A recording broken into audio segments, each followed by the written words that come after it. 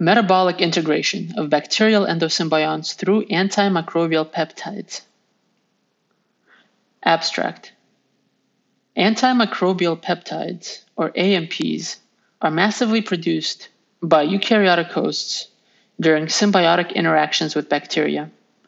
Among other roles, these symbiotic antimicrobial peptides have the capacity to permeabilize symbiont membranes and facilitate metabolite flow across the host-symbiont interface.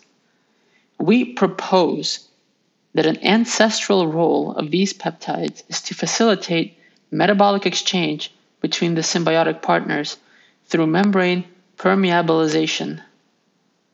This function may be particularly critical for integration of endosymbiont and host metabolism in interactions involving bacteria with strongly reduced genomes lacking most small metabolite transporters. Moreover, antimicrobial peptides could have acted in a similar way at the onset of plastid and mitochondrial evolution, after a host cell took up a bacterium and needed to extract nutrients from it in the absence of dedicated solute transporters. Section 1. Eukaryotic hosts use antimicrobial peptides to interact with their bacterial endosymbionts. Antimicrobial peptides are mediators of innate immunity in eukaryotes. Their function is to kill unwanted and potentially harmful invading microbes. The best studied antimicrobial peptides do so by targeting bacterial membranes and making them porous. Recently, a wealth of transcriptome studies of symbiotic associations showed that abundant production of a high diversity of specific antimicrobial peptides, or symbiotic antimicrobial peptides, in symbiotic organs of a range of host eukaryotic organisms.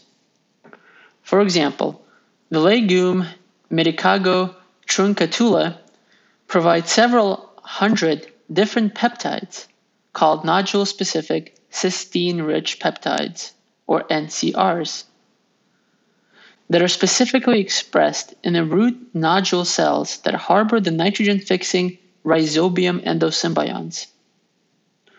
In the few cases where subcellular localization and function of symbiotic antimicrobial peptides have been studied, these peptides were found to be targeted to the endosymbiotic bacteria in vivo and to show antimicrobial activity against in vitro grown symbionts or other bacteria. Yet, by employing this arsenal of antimicrobials, the objective of the host is clearly not to eradicate their symbiotic microbes. In a few systems, specific functions of symbiotic antimicrobial peptides have been studied experimentally, revealing that they may control symbiotic interactions by limiting reproduction of symbiotic bacteria, sometimes transforming them thereby into a differentiated form, and eliminating undesirable sensitive bacteria. Section 2. Symbiotic plant antimicrobial peptides that induce the release of metabolites from bacteria. Recent work on the Alnus frankia symbiosis suggests that there might be a further function of antimicrobial peptides in symbiosis. Alnus tree form root nodules containing intracellular nitrogen-fixing frankia bacteria. The frankia-containing nodule cells produce symbiotic antimicrobial peptides similar in sequence to defensins, well-known innate immunity antimicrobial peptides attacking bacterial membranes. At least one of these peptides, named AG5, is targeted to the frankia symbionts and accumulates preferentially in its membranes. In vitro, AG5 has antimicrobial activity against cultured frankia, but at sublethal concentrations that maintain normal respiration and nitrogen fixation in bacteria, AG5 provokes an increased permeability of the bacterial membranes and leads to release of amino acids, particularly glutamine and glutamic acid, from the cells into the medium. This finding suggests that these nodule-specific peptides are involved in the metabolic exchange between the frankia and nodule cells, enabling a flow of nitrogen-rich amino acids from the symbionts to the host cells. At least some of the nodule-specific cysteine-rich peptides produced by the legume medicago are also able to bind in vitro the symbiont membranes and to permeabilize them.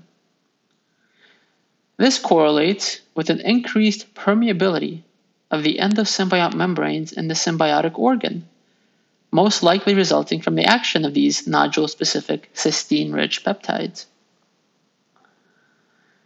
Thus, besides inducing the endosymbiont in a differentiated state, some nodule-specific cysteine-rich peptides could have an impact on the exchange of metabolites between the nitrogen-fixing endosymbionts and their host cells in the legume nodule. Symbiotic interactions in need of transporters. Section 3. Could the facilitation of metabolite exchange be a more widespread function in symbiotic antimicrobial peptides? For answering this question, one place to look at are bacterial endosymbiotic systems within the insects. Millions of years of coevolution of the insect hosts with their specific intracellular bacterial symbionts have streamlined host and symbiont genomes in such a way that essential metabolic pathways needed for survival of the holobiont, or the host plus endosymbionts, are perfectly reconstituted by the contributions of multiple genomes, one host genome plus one or several endosymbiont genomes. A repercussion of this intriguing picture of metabolic collaboration is that coordinated exchange of manifold metabolites between the different cellular entities that constitute the multipartite interaction is required.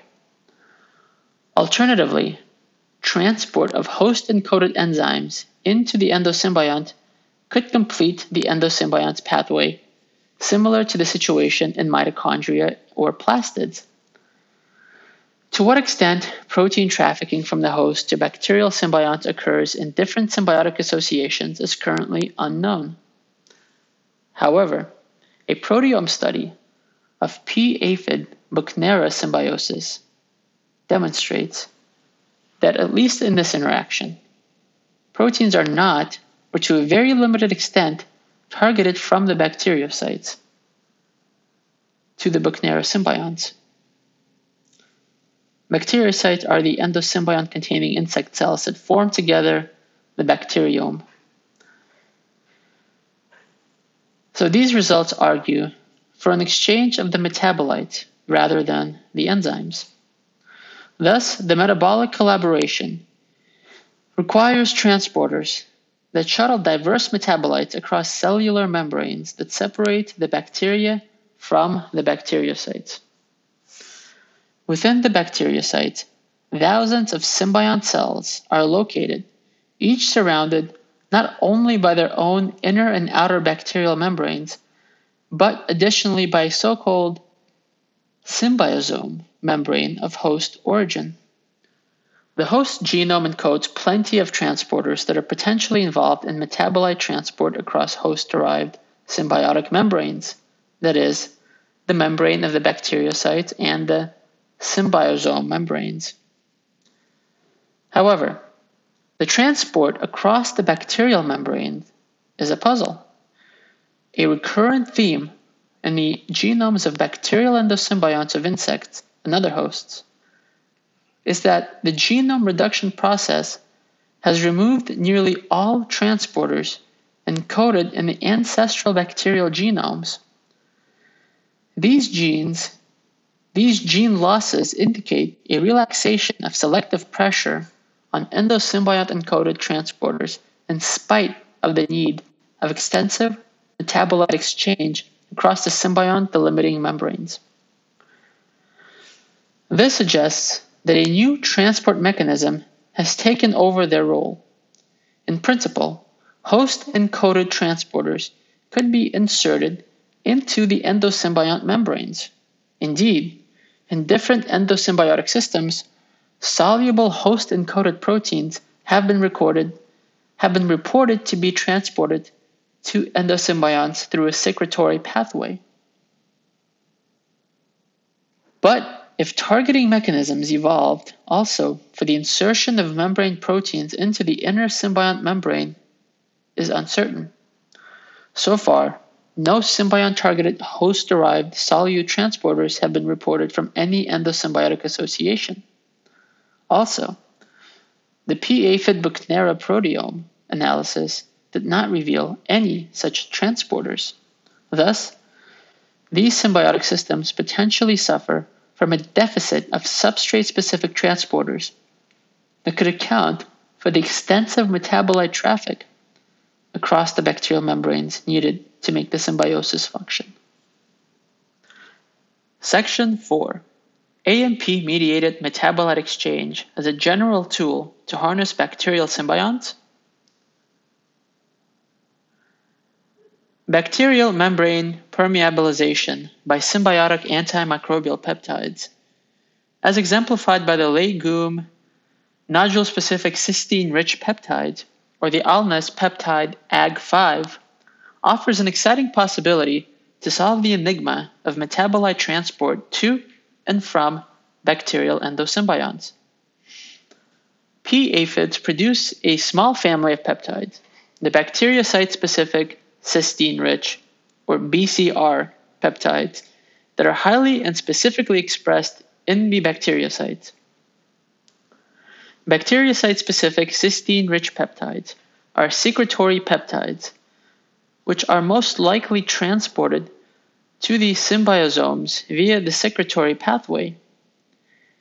Within the symbiosomes, they could, similar to the Alnes peptide Ag5 or the legume nodule-specific cysteine-rich peptides, target the bacterial membranes of the endosymbionts and permeabilize them, which would enable metabolite exchange with the host by diffusion over a concentration gradient. Complementary metabolic functions encoded by host and symbiont genomes, in combination with missing symbiont-encoded transporters, is not restricted to the aphid-Buchnera symbiosis. Further examples from the insects are the cicadas and their Hodgkinia and Celsia co-symbionts, and some mealybugs, which have a symbiont, Tremblia, carrying its own bacterial endosymbiont, Moronella endobia. The metabolic cooperation involved in the co-symbionts and host genomes are pushed to extreme levels in these systems, and yet again, the bacterial transporters that would establish metabolic connectivity are missing. Furthermore, metabolic integration in the absence of symbiont-encoded transporters has been frequently reported in other types of symbiotic interaction, including various protist symbioses, as well as extracellular symbionts in insect guts. It will be exciting to screen the genomes and transcriptomes of these different symbiotic systems for the presence of antimicrobial peptide-like peptide genes. Those would be good candidates for mediating collaboration in these symbioses. Mechanistic considerations. Section 5. Antimicrobial peptide-induced membrane permeabilizations result in a loss of the membrane barrier function and permit the flow of metabolites across the membrane. Some models for membrane permeabilization invoke the formation of water-filled pores formed by these antimicrobial peptides, reminiscent of protein channels, or composed of membrane lipids resulting from AMP-induced curvature of the lamellar membrane layer. However, modeling the flow of metabolites across such pores along a concentration gradient predicts the extremely rapid release of small molecules in a fraction of a second, which is contradictory to experimental observation on synthetic vesicles. Such experiments show an incomplete, slow, and transient leakage of molecules from AMP-treated vesicles. To account for these observations, other models, like the interfacial activity model, predict partitioning of the peptide in the interfacial region of lipid bilayers, provoking a transient failure of the lipid barrier and transient leakage of molecules. Symbiotic antimicrobial peptides have membrane-disruptive activities. Poor models for their in vivo mode of action would be hard to reconcile with the maintenance of metabolic active endosymbionts, because pores would permanently dissipate the proton motive force, which is essential for oxidative phosphorylation and endosymbiont survival. By contrast, transient disruptions of the membrane and proton motive force could be compatible with endosymbiont functioning. Interestingly, this type of temporal disruption occurs naturally in bacteria, is enhanced by stress, and is accompanied by the flow of charged small molecules across the bacterial membrane. Thus, symbiotic antimicrobial peptides might promote temporal membrane disruptions in the endosymbionts, thereby enhancing the flow of metabolites across the membrane and enabling metabolite exchange with the host cell. Transient membrane permeabilization, in conjunction with the regulation of the activity of the symbiotic antimicrobial peptides, could, by feedback loops, generate a cyclic series of transient depolarizations and regeneration events. There are a number of possibilities to control the symbiotic antimicrobial peptides. Controlling peptide concentration or producing peptide mixtures with antagonistic effects is one of them. The peptides may be regulated by resistance mechanisms in the bacteria, such as peptide uptake transporters overcoming the toxicity of the symbiotic antimicrobial peptides, or modifications that repel charged antimicrobial peptides and increase AMP resistance. Other mechanisms are the redox status of the environment and the action of thioredoxins, or thioredoxins, the concentration of bivalent ions, and its modulation by calmodulin-like proteins, the environmental pH and post-transcriptional modification of the peptides.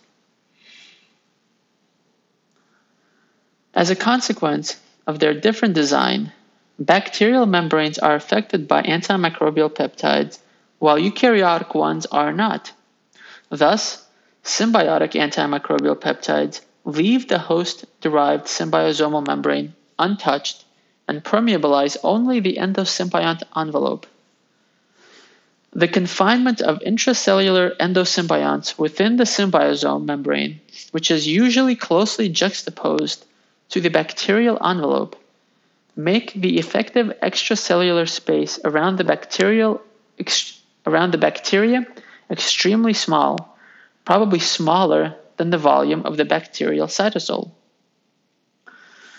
Because of this particular situation, bacterial metabolites will flow only partially out of the cell and will enter immediately in contact with the host-encoded transporters into the symbiosome membrane for transport into the host cell cytoplasm. At the same time, host-derived metabolites can concentrate into the small extracellular space and flow efficiently into the bacterial cell during membrane depolarization. The small extracellular space should also facilitate the rapid rebuilding of an electrochemical proton gradient after a period of depolarization. In some symbiotic systems, the membrane status of the endosymbiont is uncertain. For example, the Paullinella chromatophore is surrounded by only two membranes with a peptidoglycan layer in between them. Thus, the outer chromatophore membrane could be homologous to the bacterial outer membrane, and the symbiosome membrane may be lost. Nevertheless, the outer membrane likely has features of a host-derived membrane, since nuclear-encoded chromatophore-targeted peptides seem to traffic through the Golgi, likely resulting in the fusion of Golgi vesicles with the outer chromatophore surrounding membrane. Such a mosaic membrane could be resistant to host antimicrobial peptides, while only the cytoplasmic membrane may be permeabilized by such peptides, which would result in a similar configuration as endosymbionts, which do have a symbiosomal membrane. Still, in other symbiotic systems, the symbionts are extracellular, as in the gut crypts of the stink bugs. However, in these symbioses, the bacteria nearly completely occupy the available extracellular space in the symbiotic organ in which they are confined, thereby again enormously reducing the volume of the extracellular space, potentially avoiding dilution of metabolites. Did antimicrobial peptides facilitate the onset of mitochondrion and plastid organellogenesis? The proposal that antimicrobial peptides mediate metabolic integration can be extended to the origin of endosymbiont-derived organelles in eukaryotic cells. The mitochondrion and primary plastid evolved from an alpha proteobacteria and the cyanobacterial endosymbiont, respectively. Organellogenesis poses a metabolite transport problem analogous to the one encountered in recent symbioses. Although current-day mitochondrion plastids are served by dozens of nuclear-encoded transporters that are targeted to the organelle, in the very first stages of organelle evolution, such specific transporters would not have existed. A relatively long evolutionary time would have been required before all transporters were set in place, while the establishment of a stable association between host and bacterium must have been rapidly functional to be maintained by selection, and thus must have relied on a pre-existing mechanism enabling the exchange of metabolites. Antimicrobial peptides are found in all domains of life, including the archaea and the bacteria. It seems possible that the ancestors of the eukaryotes were already equipped with antimicrobial peptides and used them, just like the present-day amoeba, as part of their tools for their predatory lifestyle and or immune system to permeabilize the membranes of prey and pathogenic bacteria. Maybe a host had an attenuated arsenal of peptides, which made the bacterial membrane only porous, which was sufficient to extract metabolites but insufficient to kill the prey or pathogen. And the bacterial partner could have been particularly resistant to antimicrobial peptides, as many bacteria actually are, because its cell envelope was less prone to be completely perforated by the host's antimicrobial peptides, or because it had appropriate transporters that removed the peptides from the membrane. This hypothesis is complementary to a recent proposal that transit peptides, TPs, are of antimicrobial peptide origin. Antimicrobial peptides and transit peptides have structural similarities and a shared capacity to interact with membranes. Moreover, antimicrobial activity has been reported for some transit peptides. This relationship between transit peptides and antimicrobial peptides has led to the suggestion that the first transit peptides were actually host antimicrobial peptides. In this scenario, similarly to our hypothesis, a host with an ingested organelle precursor targeted nuclear-encoded antimicrobial peptides to its prey, but the future organelle possessed a sufficiently strong resistance to persist the antimicrobial peptides.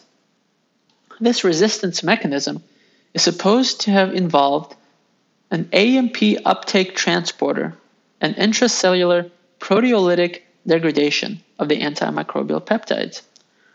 Among the defense mechanisms against antimicrobial peptides characterized in present-day bacteria are indeed different types of peptide transporters. Subsequently, rearrangements in the host genome could have led to the fusion of antimicrobial peptide genes with genes encoding proteins that have to be targeted to the incipient organelle. The resulting composite genes would encode proteins that are competent for import into the organelle through the pre-existing peptide importer into the organelle that originally was used in AMP defense. It was proposed that these peptide uptake transporters are at the origin of the TIC-TOC and TIM-TOM translocons of plastids and mitochondria for import of nuclear encoded proteins. These protein machineries have indeed components of bacterial origin, which could be derived from an antimicrobial protein import complex. Moreover, organelles have dedicated proteases to degrade transit peptides once translocation is completed. These proteases could derive from the AMP degrading proteases in the organellar predecessor.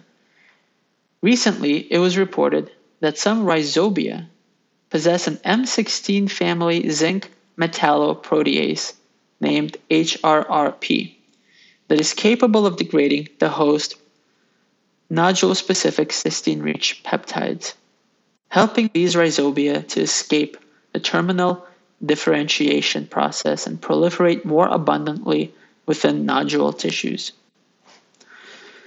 We note that the proteases that remove transit peptides from mitochondrial and plastid precursor proteins and the proteases that degrade liberated transit peptides are also M16 family zinc metalloproteases. Thus, evoking antimicrobial peptides has great explanatory power for two key stages of organelle evolution: the integration of host and endosymbiont, metabolism, and the specific targeting of nuclear encoded proteins to the organelles, including the origin of the transit peptides and their translocons. Concluding remarks. We propose here that symbiosis-specific variants of antimicrobial peptides that derive from ancient effectors of the innate immunity are mediators of metabolic integration and endosymbiosis. These symbiotic antimicrobial peptides link the metabolic network of host and endosymbiont by their ability to self-integrate into bacterial membranes and thereby facilitate metabolite exchange across these membranes. The insertion of symbiotic antimicrobial peptides into the endosymbiont membranes makes bacterial transporters and metabolic enzymes whose products can now be easily and in high quantities obtained from the host cytoplasm superfluous and may contribute to accelerate endosymbiont genome erosion. Potentially, symbiotic antimicrobial peptides had a similar role in the early times of life history, when the ancestors of organelles became stably integrated within a host cell. Other symbiotic AMPs may fulfill divergent functions that help the host to gain control over its bacterial endosymbiont, such as the legume nodule-specific cysteine-rich peptides, which affect the cell cycle and the differentiation of the rhizobial endosymbionts. The metabolic linker function of symbiotic antimicrobial peptides is testable by a panel of experiments, for example, using reverse genetics in tractable organisms where gene inactivation is possible, characterizing the activity of the peptides in vitro, determining their subcellular localization, and by genomics in a large range of eukaryotic hosts to trace the existence of candidate peptides. Turning back time to the origin of eukaryotes is obviously impossible, and thus we will never be sure about the role of antimicrobial peptides during organellogenesis. But understanding present-day endosymbioses can offer some reasonable guesses.